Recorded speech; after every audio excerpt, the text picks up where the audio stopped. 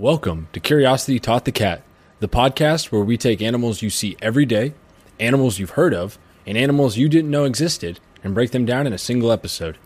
Our goal as animal lovers is to spread knowledge and awareness about the creatures we share this floating rock with. We hope you learned something new.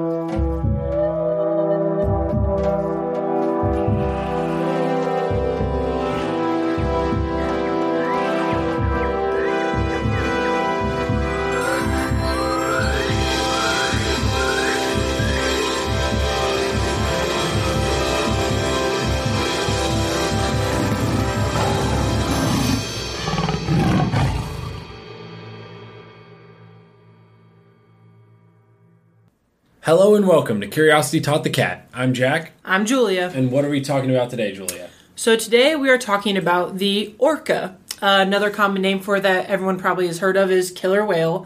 And another fun name I learned was wolves of the sea. And they call them that just because of their hunting behavior, which we'll get into later. Yeah, it's very similar. And also, it being called killer whale, it's actually not a whale. No. Starting right off the bat, Killer whales are not whales. They are technically dolphins, and they're the largest species of dolphin. And then I don't know if you looked into it, why they are called the killer whale. Apparently they got that name because early sailors saw them eating bigger whales. Yeah. So they called them whale killers. And then at some point the name got moved around to where it got called killer whale, when that's not necessarily correct. And then I also learned its Latin name, the Orcinus or Orcinus, orca. That first part, Orcinus or Orcinus, means of the kingdom of the dead. Oh, nice. So that just from the bat, like right off the bat, they're just known as like these killers, these vicious creatures. When we'll get into, that's not necessarily the case. So I'm sure someone has, everyone has seen pictures or videos of orcas before, They're pretty, common to see. There's a lot of news about them and stuff like that. But just general appearance-wise, they're mostly black with, white patches. So you see white patches, on their underside, right behind their eye, behind their dorsal fin. And it can change with different species of orcas, because there are a couple of different species. Yeah. And the white can also be yellowish or gray sometimes, depending on where they're found as well. Yeah, and like she said, the different species, but what it basically comes down to is where are they found in the world. Wherever they found in the world, all the orcas in that area will all have similar color patterns compared to other places of the world. So that's what distinguishes it, is where they lived, and we'll get into that as well with the diversity of it and how that came about. So we were just talking about this. I don't think people realize how big orcas are. They are big creatures. So males are actually typically larger than females. The males can range anywhere from 20 to 26 feet long, and the females about 16 to 23 feet long. So not like a huge difference, but the females are just slightly smaller. And just like a fun fact, they do have a dorsal fin. So, like we see that on the dolphins, the sharks, the top fin. And the male's dorsal fin can get up to 6 feet tall. So the size of a human being is how tall its fin is alone. And the female's is smaller, around 3 feet long. And then I did see the largest orca ever caught, documented, was a male, and he was 32 feet. He was the largest ever recorded, which is truly, that's like the size of a bus. Yeah. Like, he's the size of a bus. So they are not small creatures. We are very lucky that we are not ocean dwelling. And just talking about their weight, orcas can get up to 6 tons. So that's 12,000 pounds? Yes. That is a lot. And it's because, unlike other dolphin species, they have very thick skin, cartilage, blubber, basically. And it is because they can live in places like the Arctic. So they need this extra insulation, which just adds to the weight of them. So, what Julia mentions, they can be found in the Arctic. I think one of the more interesting things, because I didn't know going into it, second to humans, orcas might be the most distributed species on Earth. So humans obviously can be found literally anywhere in the world. Killer whales, orcas, are found in every ocean in the world. They are thought to be the second most distributed species, second to humans, so they can be anywhere. They are found all over the place, and that's where we get into the different coloration. There's different sizing, how close they are to shore, how far they are from shore, how warm it is, all the other creatures that are there that they can eat on. It just all depends. And then with that, we can do that as a segue to get into what they eat depending on where they live. So as far as their eating habits, it varies between species where they are, just like we mentioned. So there are some, like closer to shore. There's some that will stick to seals as their main diet because seals are found on rocks and on shores and stuff like that. Whereas, orcas that are farther out into the ocean stick on schools of fish like herring that they eat. And, they can eat pretty much anything. They eat small fish. They eat whales. They eat sharks. I mean, they will eat whatever they can, basically. I mean, I've also seen that. So orcas are also able to dive up to 500 feet, and they will prey on cephalopods. So squids and octopus as well. So there is basically nothing that isn't on the menu for them.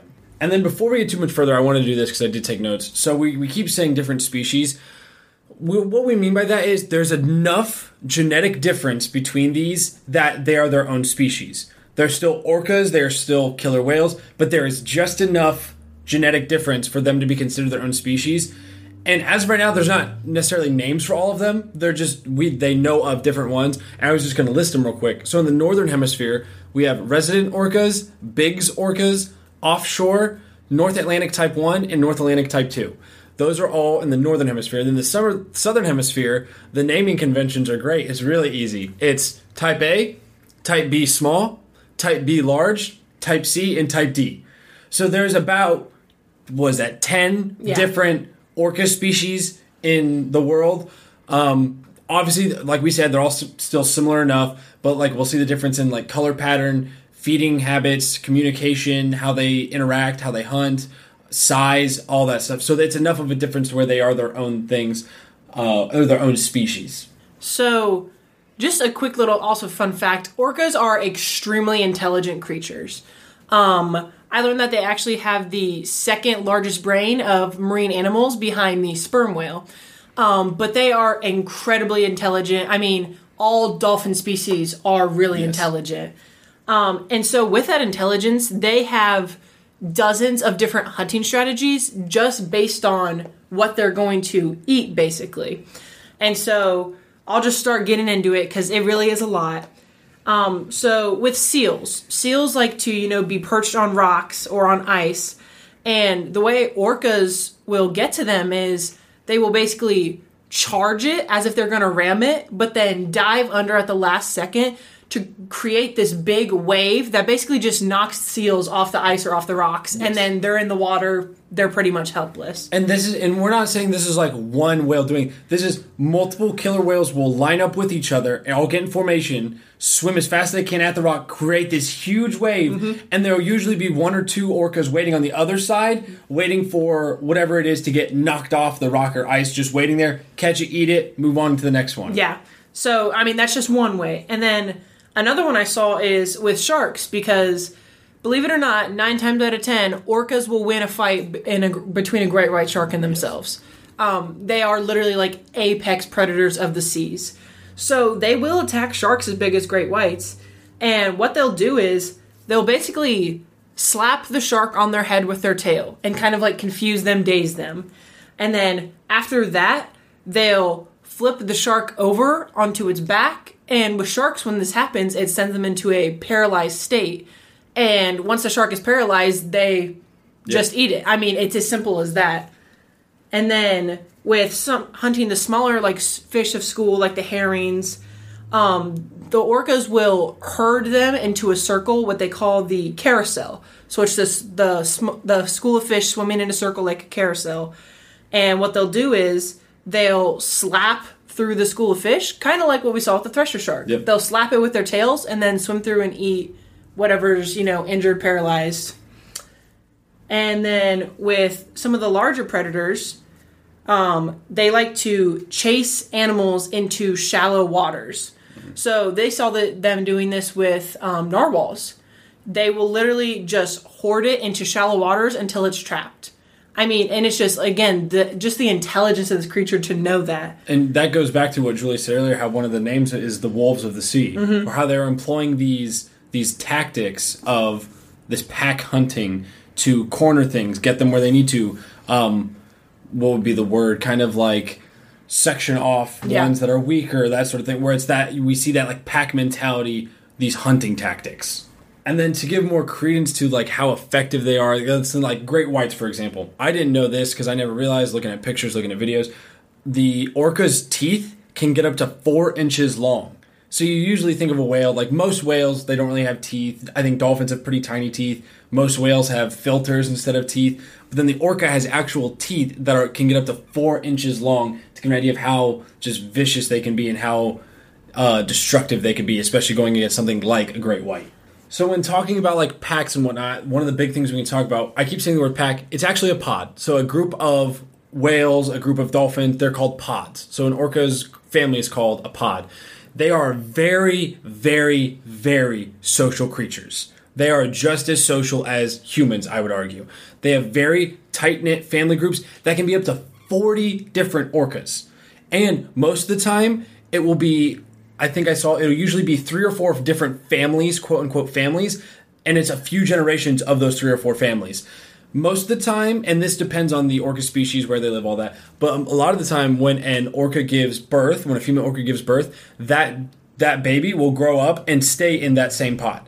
So that keeps that close-knit, that family sort of mentality that they have. And along with just their like families, because there are, there are multiple different pods, around the world, obviously. And I learned that each pod has kind of its own special dialect, where they communicate with each other, they understand each other, but other pods might not necessarily understand what they're saying as well.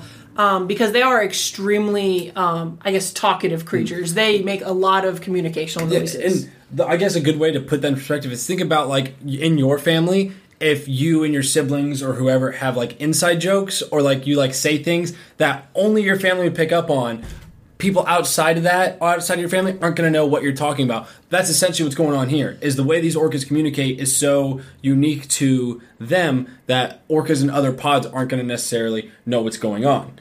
Then another thing that can be pod specific is diet. So usually it's whatever the older orcas eat, that's what the younger ones eat. And they don't stray away from that. So like we talked about, there are different orca pods that will eat purely fish. They don't eat anything else. They will not touch anything else. There are orcas that only eat other mammals, whether they be dolphins, sea lions, whales, whatever it may be. And then there are ones that only go for like cephalopods, octopus, and squid. And like you said, it depends on the family they're in, what their traditional diet is. And that's something that does get passed on. And one thing that is interesting too with like the dolphins is coastal orcas are typically very friendly with dolphins. They swim with them, they play with them. There's been a lot of documentation on that. But then if you go, a couple 100 miles out to sea, orcas will prey on dolphins. It could be the same exact species of dolphin, but just because they're in different areas and the diet's different, those orcas will eat the dolphins while the coastal ones will be playing with them and interacting with them. And just mentioning that, orcas are known to be extremely playful. Not only with each other, but there's also been, like tourist boats and fisher boats where orcas will actually come up and sort of like make fun of or play with the people on the boat by, like spitting at them or splashing them or, like trying to scare them, like quote unquote. And it's really interesting to see because, we think of them as these big bad creatures, but I don't think there's one in the wild orca fatality with humans, which is really interesting. They are not known to attack humans in any way. It's almost seen as like, like a higher species with a higher species communicating with each other. It's really cool. And I do think it goes back to they've been taught what to eat. They don't stray outside of that. Mm-hmm. They don't have a desire to try new things. They have their diet. They know what they like, and that's what they go for. Then one other thing I want to talk about before we get into some other technical things like reproduction, like we usually do, is the question, how do orcas sleep? And really this pertains to all water mammals. The water mammals that are like dolphins and whales. So the way they sleep is they do not go fully unconscious. They cannot. So humans are able to go fully unconscious when we sleep because our breathing is automatic. We don't have to think about breathing. Our body just does it. In whales and dolphins, it is not automatic. They have to consciously do it. So that's why they have to come to the surface to get that air, and then they can dive back down. So in order to get around that, an orca will only have half of its brain go to sleep at a time. So it is still, quote unquote, conscious and is able to detect predators, able to focus on breathing, is able to keep moving. But that's how it ends up getting its sleep and its rest. And while it's sleeping, quote unquote, it will just slowly swim along, usually near the surface. It's not really doing anything. It's not hunting. It's just slowly swimming along while it can switch back and forth between what side of the brain is sleeping and what isn't. So getting into their reproduction. So we talked about these, tightly knit families. Killer whales are polygamous. So they will have multiple partners within the pod or family. And basically the mothers don't give birth too often. It's not, constant trying to create tons of babies at a time. The mother will give birth every 3 to 10 years to only one calf. Mm-hmm. And it's the whole thing where they take care of this baby until it's fully grown. And then after that, they're like, okay, now let's have another one. They are very caring creatures. Yes. And that's, we see this, and we've probably gotten into it a little bit. We'll probably get into it more. With breeding a lot of the time, there's usually two mentalities. The one is just numbers game. It's pump out as many children as possible, get them out there, don't worry about caring for them, just get them out into the world. Whereas with humans, elephants, whales, larger carnivores, it's have smaller, when you give birth, have 1, 2, maybe 3 at a time, and it's focus on taking care of them, get them to a age where they can sustain themselves. And usually a good indicator of this is how long it takes for the gestation. How long is the mother pregnant? So for, we know humans, women are pregnant for around 9 months. Elephants, I think it's an 18-month pregnancy. With orcas, it's between 15 and 18 months. It is a long pregnancy. And the reason for that is they want to make sure when that baby is born, it is very developed, that it can come out and it is pretty much good to go and they can help it and they don't have to necessarily worry too much about it. So with the baby orcas or the calves, when they are born, they are ready to go right away. They can swim. They don't hunt right away. They actually nurse for up to 2 years on their mothers while kind of just watching all the hunting techniques take place. But babies are born 8 feet long. So, you see that with even baby elephants. We think, they're tiny and cute. They are big right from the get-go. And like I mentioned earlier too, depending on the pod, where they live, what kind of species it is, that juvenile will most likely grow up to stay within that pod and will never leave that pod, which is very interesting. It's just that tight-knit group family mentality like we talked about. And then before we get into predators went on, the one big thing we want to talk about is the average lifespan. And the range I'm about to give is a big range, but it's like we talked about before, where when things are in the wild, the range is usually pretty big, and it can be very, very different depending on what's going on with them. But typically, it's between 50 and 80 years. It all depends. Now we're starting to see that number starting to decline, which I'll let Julia get into those reasons. That number is starting to go down, but they're pretty long living, as we see with whales, dolphins. They are pretty long living creatures. And just another little quick fun fact, recently in the past, I think 5 years, they have found an orca that they estimate to be about 120 years old in the Arctic. And so, we talk about their living, and it's the kind of thing where they can develop, they don't have any serious predators, and they can live a long time when they're well nourished. So I'm about to jump into, a really big topic. It's something I'm very passionate about. When we talk about the predators, in the wild, they have no natural predators. They are literally top dog. You think about that too with great white sharks. They're, neck and neck apex predators of the ocean. The only natural predators are humans. And I'm just going to jump into SeaWorld. So, SeaWorld is an amusement park where they have, dolphins, sea lions, orcas on display doing tricks and stuff. SeaWorld is not a good place at all. It is not good for the animals at all. And there's a very interesting documentary. It's called Blackfish.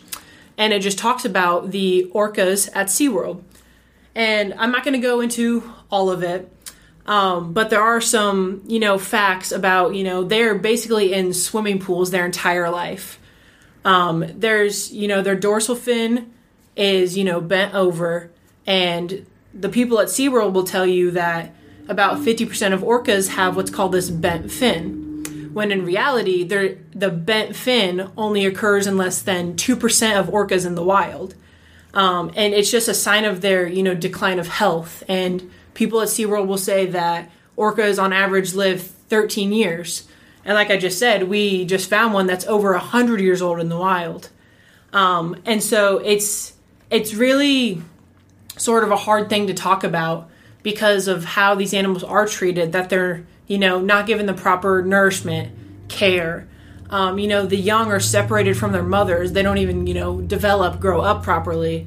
And it's a really interesting documentary, and places are slowly being shut down. But it's definitely something to look into. And like I said, that documentary called Blackfish, it's a really good documentary. And because you guys know I'm all big on learning new words, some new things I learned in regards to what Julie was talking about with the SeaWorld stuff. So in animals, there's a thing called zoochosis, which are when you see these repetitive patterns that appear in animals that it's not for any specific reason. It's almost basically as if the animals have lost their mind in a zoo. So, for example, with orcas, what you'll see them just swimming in circles. They're not doing anything. It's for no specific reason. They're not trying to. They are literally just swimming in a circle, which is horrible that they develop these things and should be a huge indication that something is wrong when they're doing these things that are not things that they do in the wild. And as I mentioned earlier, there have been no reported attacks, fatalities of orcas with humans in the wild. The only fatality of an orca killing a human was at SeaWorld. And this was years ago in the 90s or early 2000s. And they talk about this in the documentary Blackfish. There was an orca called Tilikum, and he was doing tricks with one of his trainers. And, something went wrong. He dragged the trainer underwater and basically killed her. And, they sort of try to blame it all on the trainer, like it was her fault. And it's not the orca's fault either. It's just this orca is so used to doing the same thing over and over again that it kind of just snapped, basically. Which is what you see. I mean, these orcas literally snap in captivity. They attack each other when they usually don't. They scar themselves on the side of walls. I mean, it's just a really unhealthy place for them. Now, with all this being said, and it is horrible that we have done this to these creatures, we wish we could take it back, sort of thing. 2016, they did announce that they are cutting back, they're phasing out all live animal shows in SeaWorld locations, which is great. I don't think they've gotten it down to completely zero yet, but they have been stopping that and releasing animals or stop breeding them in captivity, sort of thing. So there is a little bit of a shining light with all this. And really all it takes is people, like I said, literally shining a light on it. People making a fuss about it. People showing that how upset they are seeing these animals like this. That's how change is going to happen with these creatures. And along with stuff like SeaWorld that's harming the orcas, there is also pollution. That's probably one of the biggest things for the wild orcas, whether it be toxic chemical dumping, oil spills, over harvesting of things the orcas eat. That's probably going to be the other big thing that's harming them. And like we said, they have no natural predator, except we're basically the ones that are killing them off because of all these things going on. And then before we go, so we're not ending on a totally sad note, we do have a little bit more fun, I'll consider them more fun facts. The one that I have that I've always found fascinating is the orca is one of the only predators to the moose. And people hear that, they're like, what? Well, okay, so moose are strong swimmers. Moose do swim. And where they end up usually swimming is where orcas do live And so orcas will eat moose, and there's not a lot of other things that prey on moose because moose are very large creatures. So the orca is one of the only predators to the moose. So just some quick fun facts that I have are orcas are only one of 3 animals that go through menopause. So, obviously humans do, orcas, and then the other one is the short-finned pilot whales are the only 3 animals that are known to go through menopause. The second one that I have is orcas don't have a sense of smell. They don't have a smell lobe at all. They just are, visual hearing creatures. And then the last one I have is they're actually, for their size, they're pretty fast. They can swim up to 30 miles an hour. Of course, that's not like they're cruising. Cruising speed is about 2 to 3 miles an hour. But during, hunting, playing, just like that, they can swim pretty fast. And that wraps up everything we have on the orca. We hope you've enjoyed and have gotten some enlightenment, even though it may be a little more popular creature. We're hoping we may have taught you something new or opened your eyes to something. One big announcement we wanted to talk about is this Friday, we will be debuting our first episode on an extinct animal. Our plan is we're going to do the first Friday of every month, we're going to do an episode on an extinct animal like we had discussed before. And this could be something that is millions of years ago, or could be 10, 15, 20, 30, whatever. It could be any extinct animal. We just want to shine light because there are so many animals that have been on this earth. Just what we have alive today is just a fraction of everything that's been around. So we want to shine light on all those other creatures as well. So be sure to tune in this Friday. We're planning on releasing it 10 a.m. just like the normal release schedule for the Wednesday episodes. The first extinct animal episode is going to be the Glyptodon, which is a very interesting animal, and I think people should tune in for that one. And then next Wednesday, for our normal podcast, we will be talking about the grasshopper mouse.